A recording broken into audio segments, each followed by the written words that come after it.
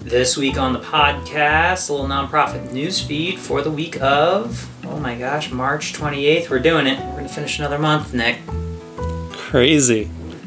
Well, we are actually here in person, so if our audio sounds different, it's because it sounds different. And Nick, it's good to see you in person. We're doing it. It's good to see you, George. Well, we're here in an unofficial news for Whole Whale staff retreat this week, but at a high level for nonprofit news, actually, we're going to be talking about the 100,000 Ukrainian refugees on their way to the United States, as well as more amazing donations coming out of the world of Mackenzie Scott. Sure. So I can kick us off with our first story. And this story, as reported by Politico, says that the Biden administration has announced plans to welcome up to 100,000 Ukrainian refugees into the United States.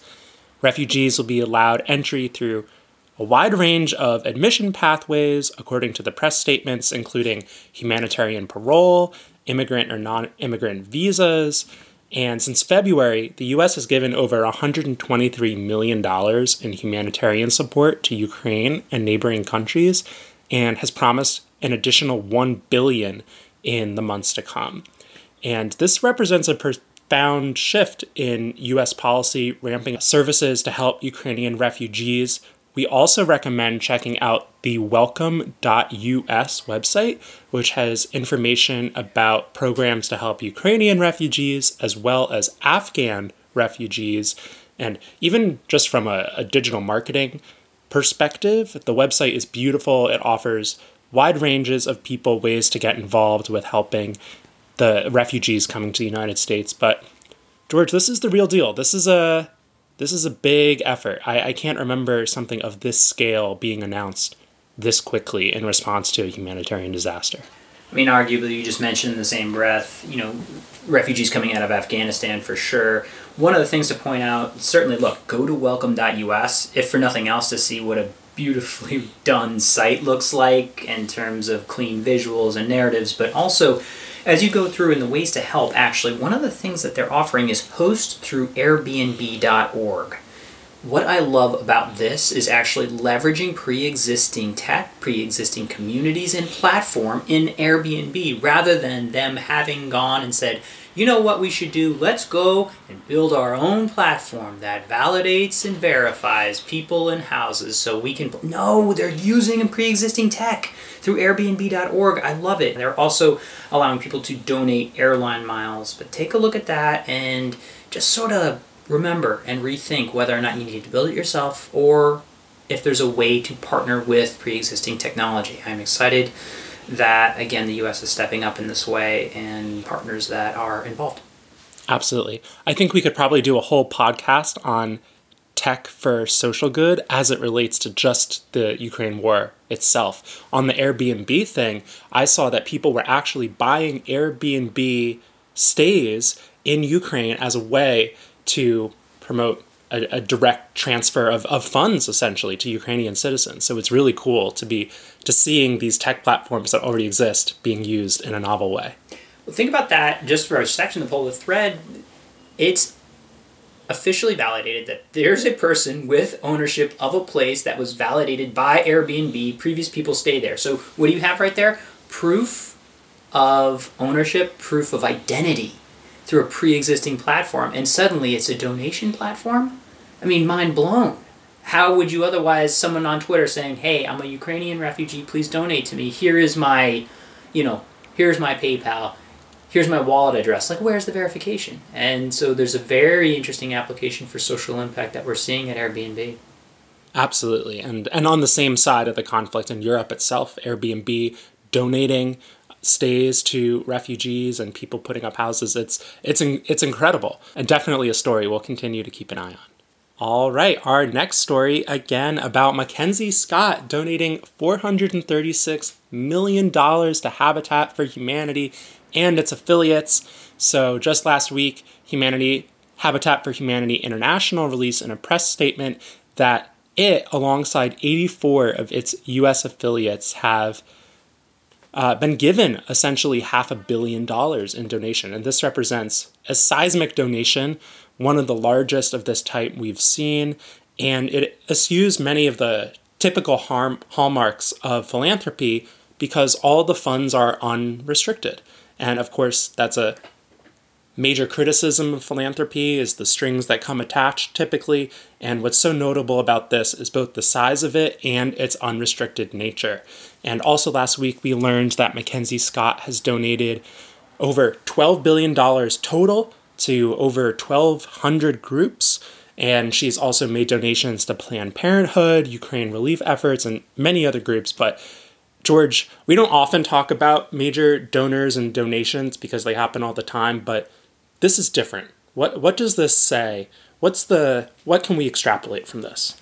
Well, one, coming back to the organizational changing amount of money this is to Habitat for Humanity and the affiliates. And we have seen different affiliates getting different proportional amounts of this money. And full disclosure, Whole Whale has clients that are part of the Habitat Humanity network. And I'll tell you, it puts a smile on people's faces when this happens. But more importantly, it's potentially setting a new standard for how to give unrestricted funds in big ways that don't ruin an organization, right? Habitat for Humanity is an amazing affiliate network and have an amazing brand, and that's a way of saying, all right, this is how you can give in a distributed way to the infrastructure that is rebuilding homes and communities across our country in various ways during the time of the pandemic. And so I would say, it's rather to be lucky than good. Something my dad told me. He was like, son, rather be lucky than good. It can be frustrating, I'd say, to organizations that are looking at this and saying, well, why not us? In the same way that if you get a mysterious email from somebody working with Mackenzie Scott, make sure it doesn't go to spam. But, it's hard to maybe look at it from an outsider's perspective and being like, well, what caused this donation? It's hard to say, but I'll tell you, they're doing a lot of great work, and we can say that firsthand. Absolutely. All right. Should we go into the summary? Our first story in the summary comes from AmsterdamNews.com, and it's about nonprofit workers rallying for fair wages at City Hall in New York City. So, nonprofit workers took their grievances to City Hall last week, calling for fair wages and benefits. So, the human services industry is one of the least paid industries in all of New York, and these are folks working in after-school programs at city agencies, community-based organizations within the school system, often affiliated with nonprofits. And I think I saw 8 out of 10 human service workers in the 5 boroughs are people of color, and 60% of them qualify for one form of government assistance, if not multiple, as the quote. And I believe the average annual salary was $32,000, which, if anyone lives in New York, knows that is not enough to live comfortably in New York City. So I think that this really brings to the forefront a lot of intersecting factors around how we think about providing for our communities and the type of folks that are being asked to provide for our communities of color, and how we support one another. And I think it's really important to raise this really important problem, is that a lot of these folks are providing critical infrastructure to our communities, and they deserve to be paid fairly for. Yeah, I think the true cost of living plus living wage, we're watching finally the minimum wage being lifted, and it's forcing these conversations to occur. And the truth is, if you are working full time and you are in a major city and you are doing this type of work, you shouldn't be qualifying for government assistance.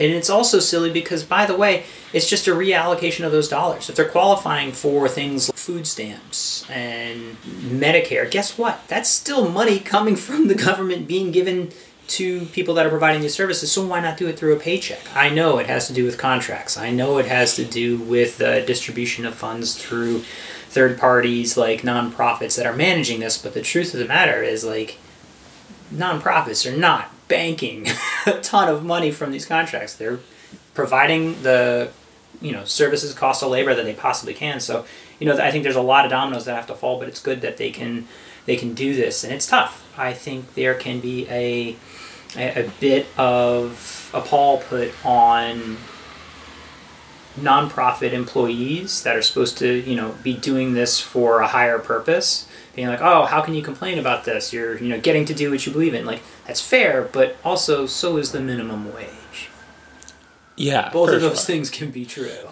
Absolutely. It's, I think throughout the pandemic, we've learned and we're able to identify the people that society leans on. Our educators, our health professionals, our community workers and volunteers. And I think that as a society, we have a choice whether or not to support these people and that critical infrastructure and identify that those people are actually doing vital work and they deserve to be making at least minimum wage, well above minimum wage, in my opinion. All right, we can move into our next story, and this one comes from WPDE.com, ABC 15 News affiliate, and this is about a nonprofit drug maker that will soon sell insulin for $30 a vial, regardless of insurance. So if you have diabetes in this country, you probably know that the cost of insulin can be extremely high, but this nonprofit is stepping in to provide a affordable solution to this problem. And insulin prices are in some ways artificially high. The inventors of insulin actually sold the patent for just $1 because they wanted it to be affordable. That was about 100 years ago. And now it can cost up to $300 a vial for people to go to great lengths to get it, according to this report. So we're seeing a nonprofit step up here in a really impactful way. And I know that there's bills in Congress as well, but I think that access to medicine, particularly medicine that's been around for 100 years, should not bankrupt you. Yeah, I mean, we talked about the story initially. There are nonprofits getting into the game, and it's important that there are nonprofits doing this. The nonprofit JDRF that funds diabetes research came up with this type of game changer, and the representative from there said to make affordable insulin available to everyone, this insulin would be $30 a vial starting in the year 2024. So it's a little ways off, but I'm excited watching this story develop because, it will reduce the cost of patients. It will reduce the cost of managing a very, very serious and common disease that is only seeming to increase in our country, and the cost to insurance, which has trickle-down effects to anybody who pays into insurance. So these types of solutions hopefully won't be in isolation, but rather, if it's possible, other drugs will hopefully come in to the production purview of nonprofits. Absolutely. I agree. All right, how about a feel-good story to finish us off? I feel like we've owed our audience a feel-good story for a little while, so yes. Okay, here's a good one. This comes out of Local 12 News affiliate in Cincinnati, and it talks about how the number of Ukrainian refugees who fled the country has now grown to over 3.5 million. We're very quickly approaching 4 million. And this was about a volunteer effort where a couple hundred volunteers got together and made 300 meals at the Hope Factory in Sharonville. And there's various charities involved, including A Child's Hope International. And these meals will eventually be shipped to Europe. And a lot of the food is rich in vitamins and protein and hydrated vegetables and that kind of thing. So emergency food packages. But I think this is a great way to get people involved, particularly young people. Giving them a tangible way to get involved in addressing a crisis, I think can be really formative for a community and young people in particular. So I really like this story for that reason. I feel there's also a larger context in and around this story that we're potentially going to be watching and seeing more of, which is going to be around the potential risk of global famine. Currently, the planting season happens in this time of year in the spring, and the breadbasket of the world, known for the regions of Ukraine and parts of Russia, are massive grain suppliers. We mentioned just like a tiny story earlier, but that narrative is going to be becoming a lot more prevalent as you look at the grain reserves, as you look at the food production that may not hit marks and quotas, which is very dangerous for people that are living at the edges. And this type of food distribution may become less of a feel-good than an absolutely critical good that nonprofits may be asked to do in the coming months and year as we try to manage this period of time. So, I keep looking for this, and I haven't seen as much, but this is definitely one story where they're starting to do work, and there may be a lot more meals needed.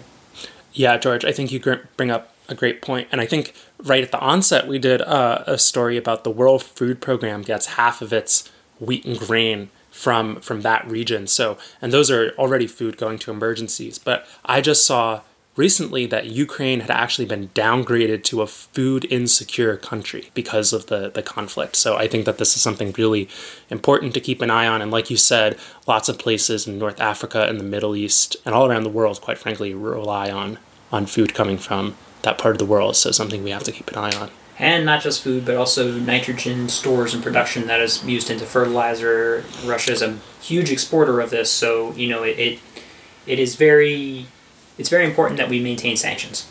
And there is an economic penalty for not following the global social norms of, don't bomb your neighbor's kids.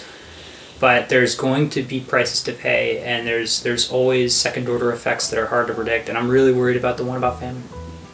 Yeah. I thought you said it was a feel-good, Nick. I lied. All right. Thanks for joining us. As always, Nonprofit News Feed. You can sign up to get a weekly inbox alert. We have a quote we tossed at the bottom of this one. I'm not going to continue knocking that old door that doesn't open for me. I'm going to create my own door and walk through that. Ava DuVernay. Thanks, George. Thanks, Nick. This has been Using the Whole Whale podcast. If you want to keep learning more about these topics and others, head on over to wholewhale.com/university to keep learning with us. Thanks as always to GregThomasMusic.org for his tunes that underwrite our tracks. They're fantastic. Hope you're doing well, Greg. And just a reminder, subscribes really help us on any platform that you listen to us on. Please give a thought to click and subscribe, and maybe even a comment, because we like hearing from you.